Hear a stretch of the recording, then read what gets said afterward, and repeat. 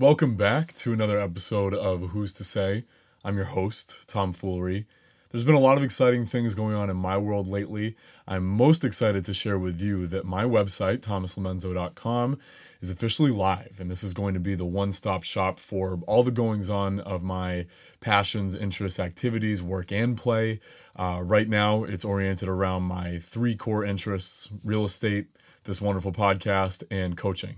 And that's spiritual, mental, physical coaching, career coaching. I try to dabble in all of it because I know good guidance can be hard to come by. Not that I have all of the answers, but my real devotion to service is applied in coaching. I think it's one of the best applications of my skills and talents and accrued knowledge, real estate as well. But the coaching sphere, I love, especially the conversations that begin with, Tom, what do you suggest for moving, training, eating, reading, things like that. And they start as pretty harmless conversations, but I usually take them to the deep end and really get into it. So once again, that's Thomas Lomenzo, ThomasLomenzo.com.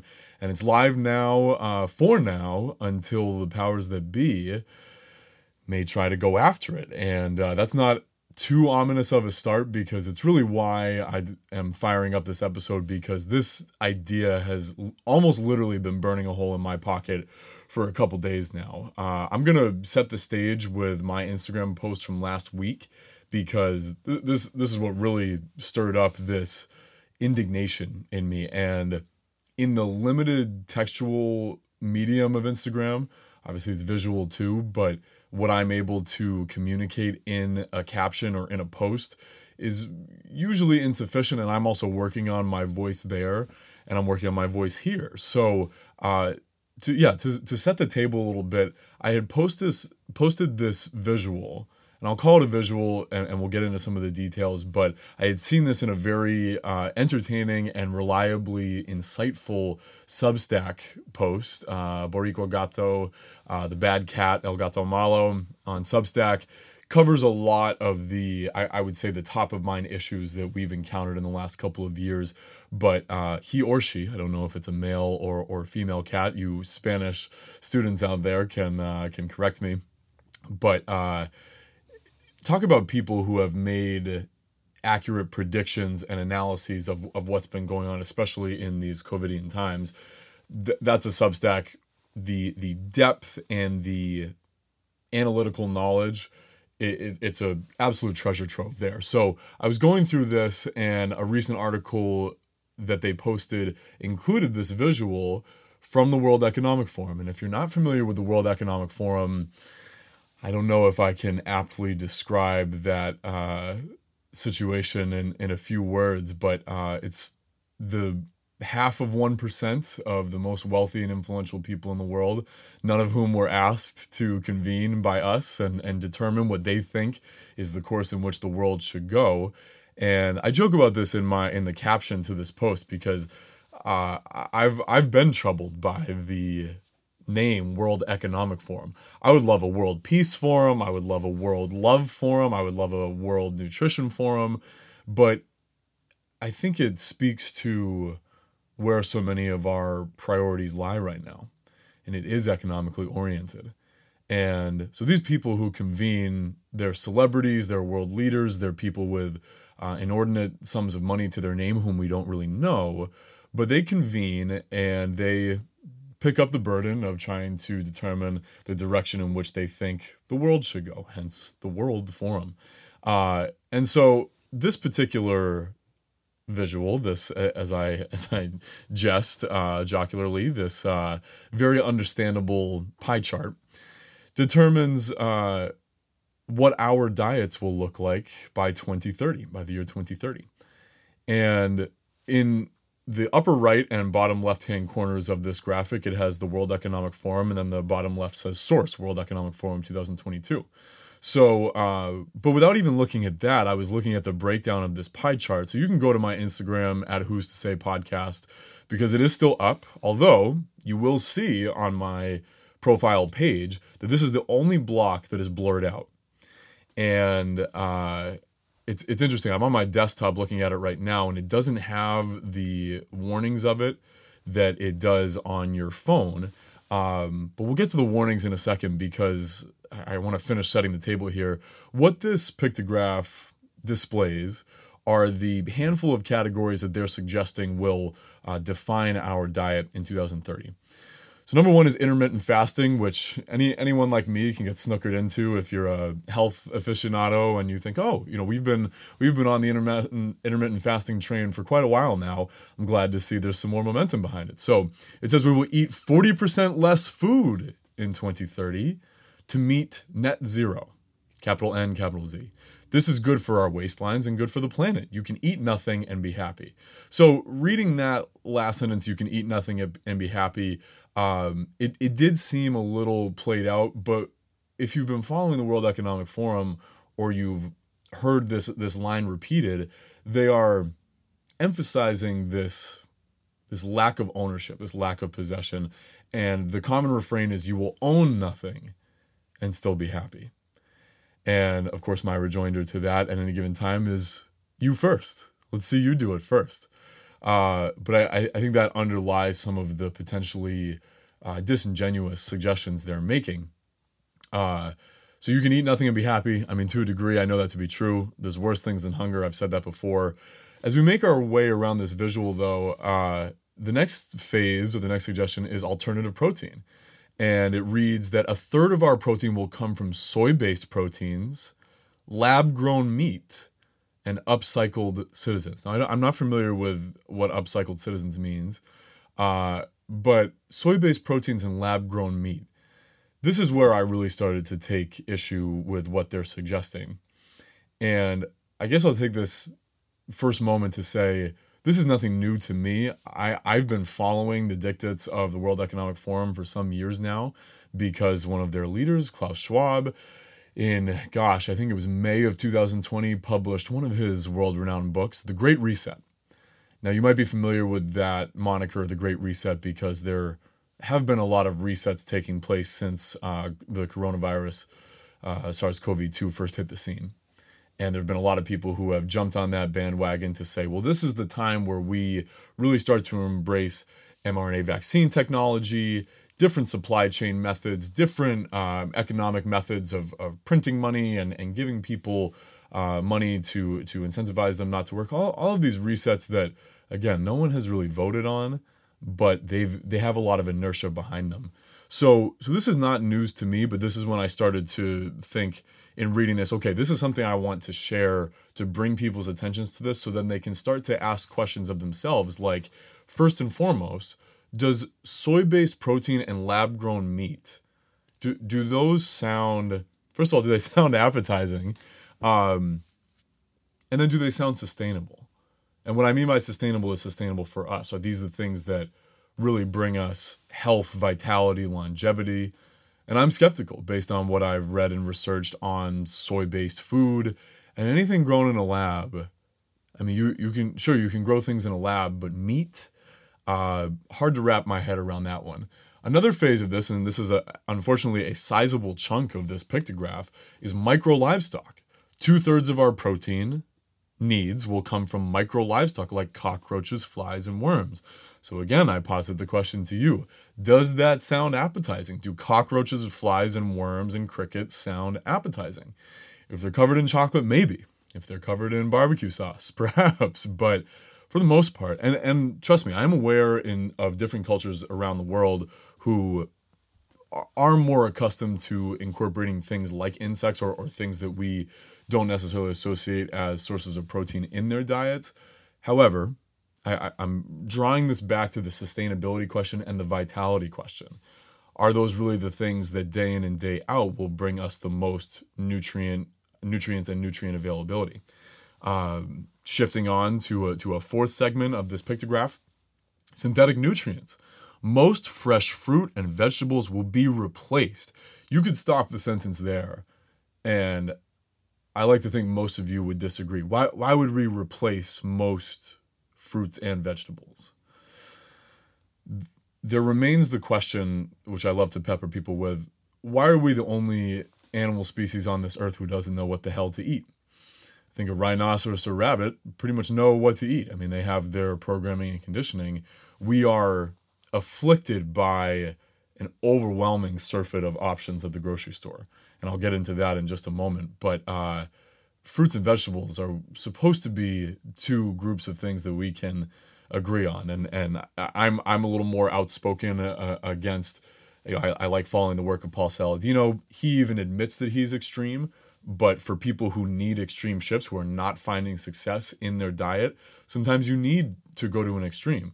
Unfortunately, we've seen, I think it was a recent study came out about veganism, that something like 70% of people who get to be vegans find their way out of it in 2 years or something like that. But it's a very high attrition rate and a very low return to veganism. We're talking about things that are unsustainable. So at the least, we all might agree on some semblance of balance. Pepper in some vegetables, fruit, meat, protein, some supplements, anything like that.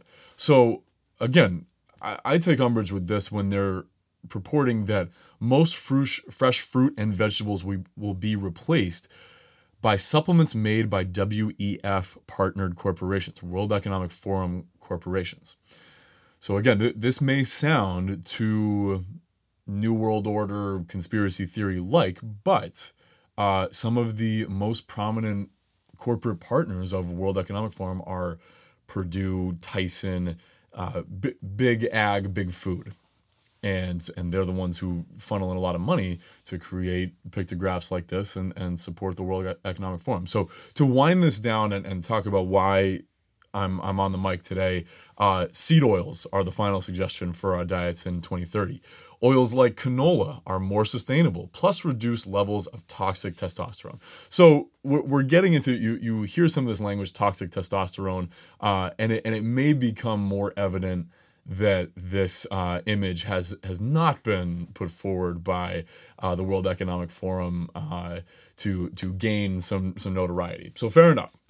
And this is where the crux of the issue is and why I'm talking about who's drawing these lines. So we have this image that I post, and in the spirit of pure candor, I did not really think twice about it. I thought this is a really paramount issue for me and something that a lot of my platform is based on, trying to get people to think more critically in general. And even though that is exhausting disciplined work, I encourage and I implore and beseech people to think especially critically about what sustains them, what they're putting into their bodies on a daily basis that they will be depending on to fire their hearts, lungs, minds, organs, anything like that, which is health. I mean, the optimal function of our organ systems and our mind body.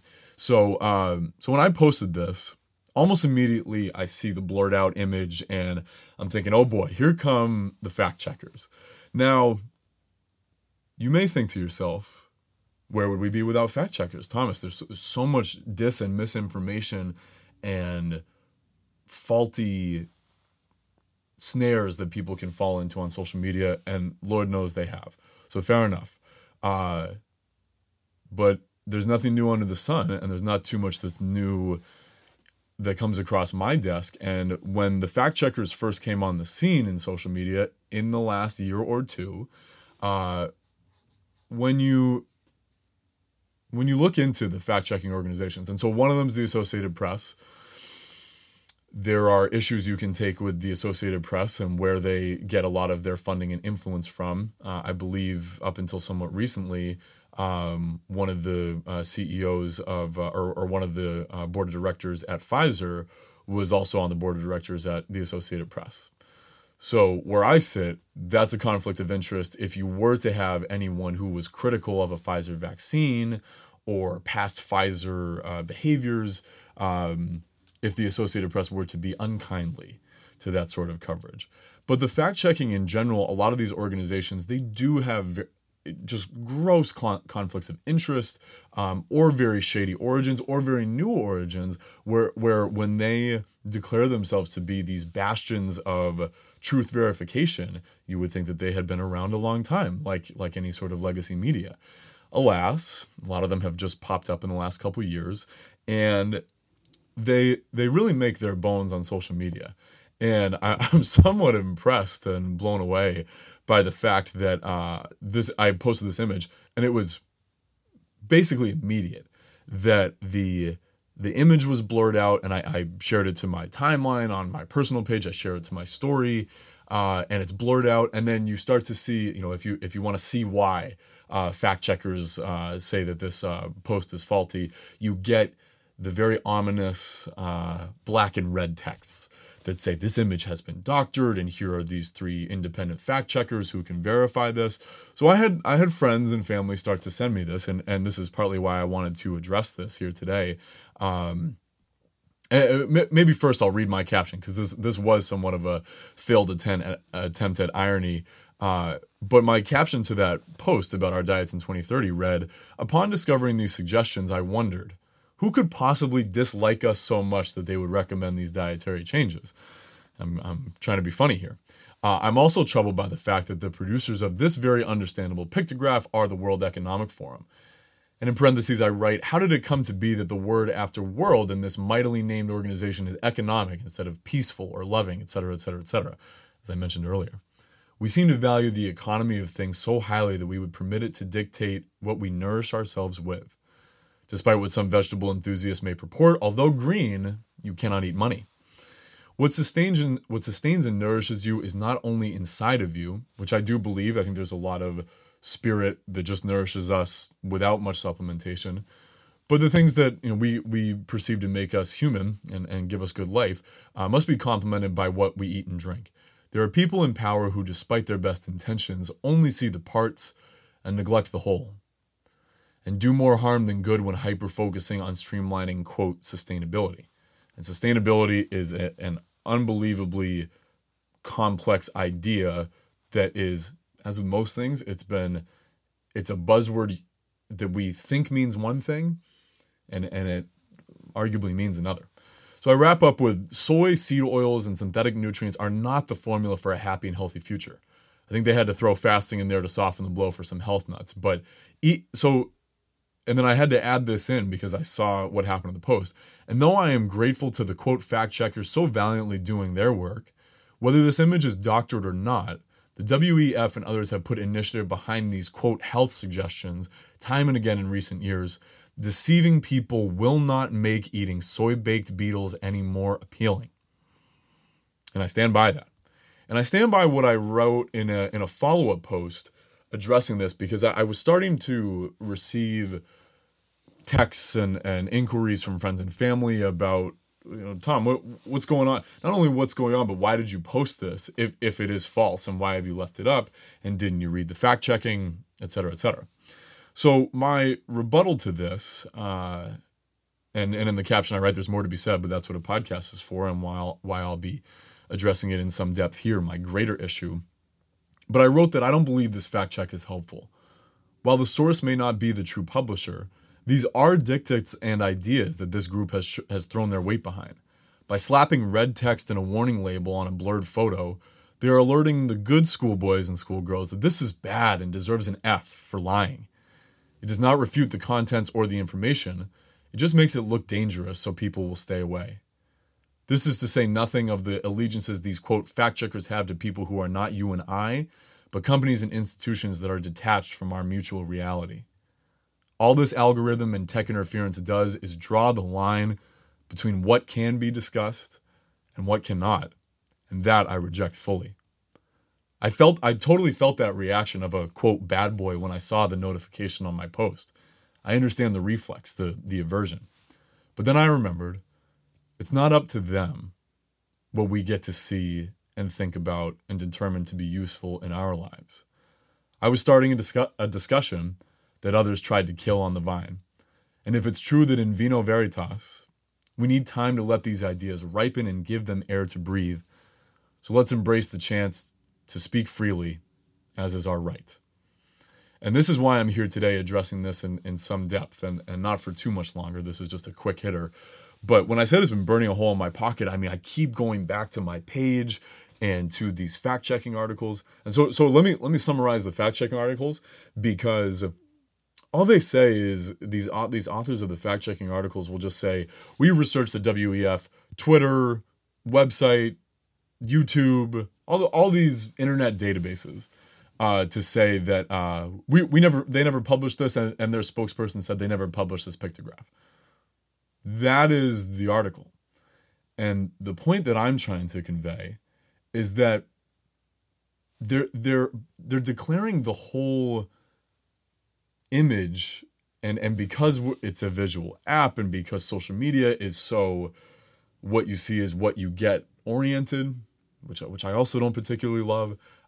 When they slap the blurred algorithm on it and the black text and the see why fact checkers say that this is false, they're letting people know, as I said, to stay away. They're telling them this information has been deemed. We've checked it out for you. There's no facts here. You can go on your merry way to your TikTok videos, because this is not. This has been vetted, and this is not information that you should trust.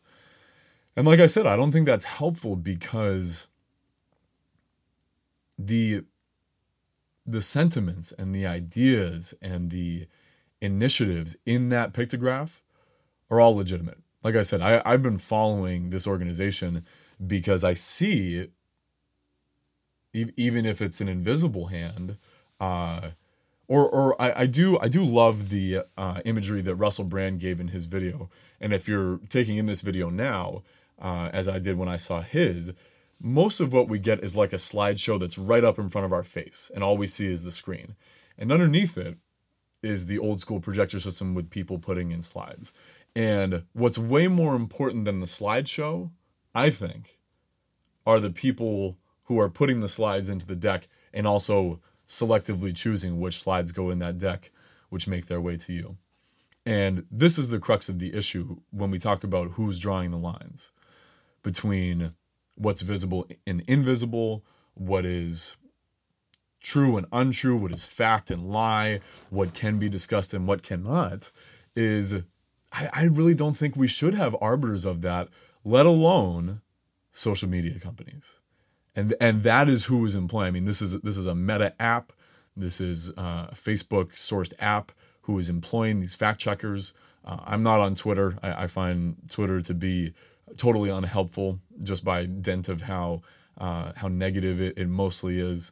And it's been a long time since I was on Twitter, but because this is the predominant application that I use, I am wary of the manipulative nature of something like this algorithm, because it goes against so much of what I believe in, which is a freedom of thought, a capital F freedom that allows us to or endows us with the ability to go explore and, like I said, determine what we think is useful, honest, factual.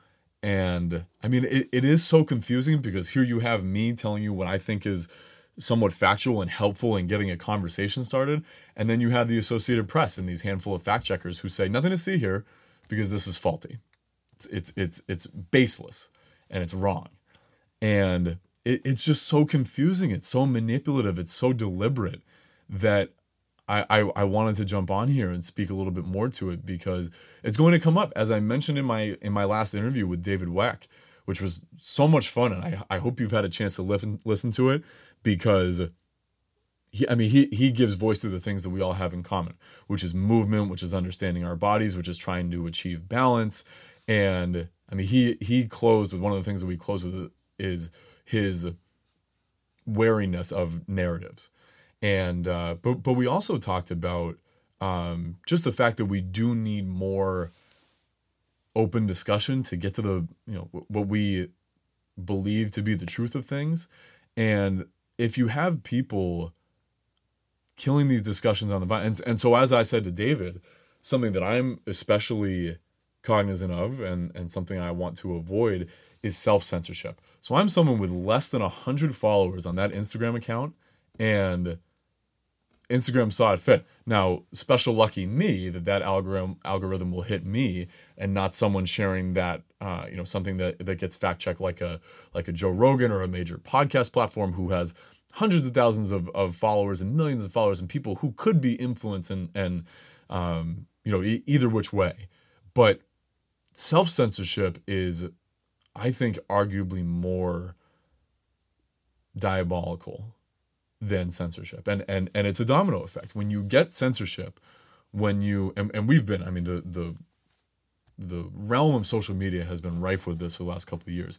You've never heard from some of the people I follow because I've had to track them down on their Substacks, subscribe to their newsletter.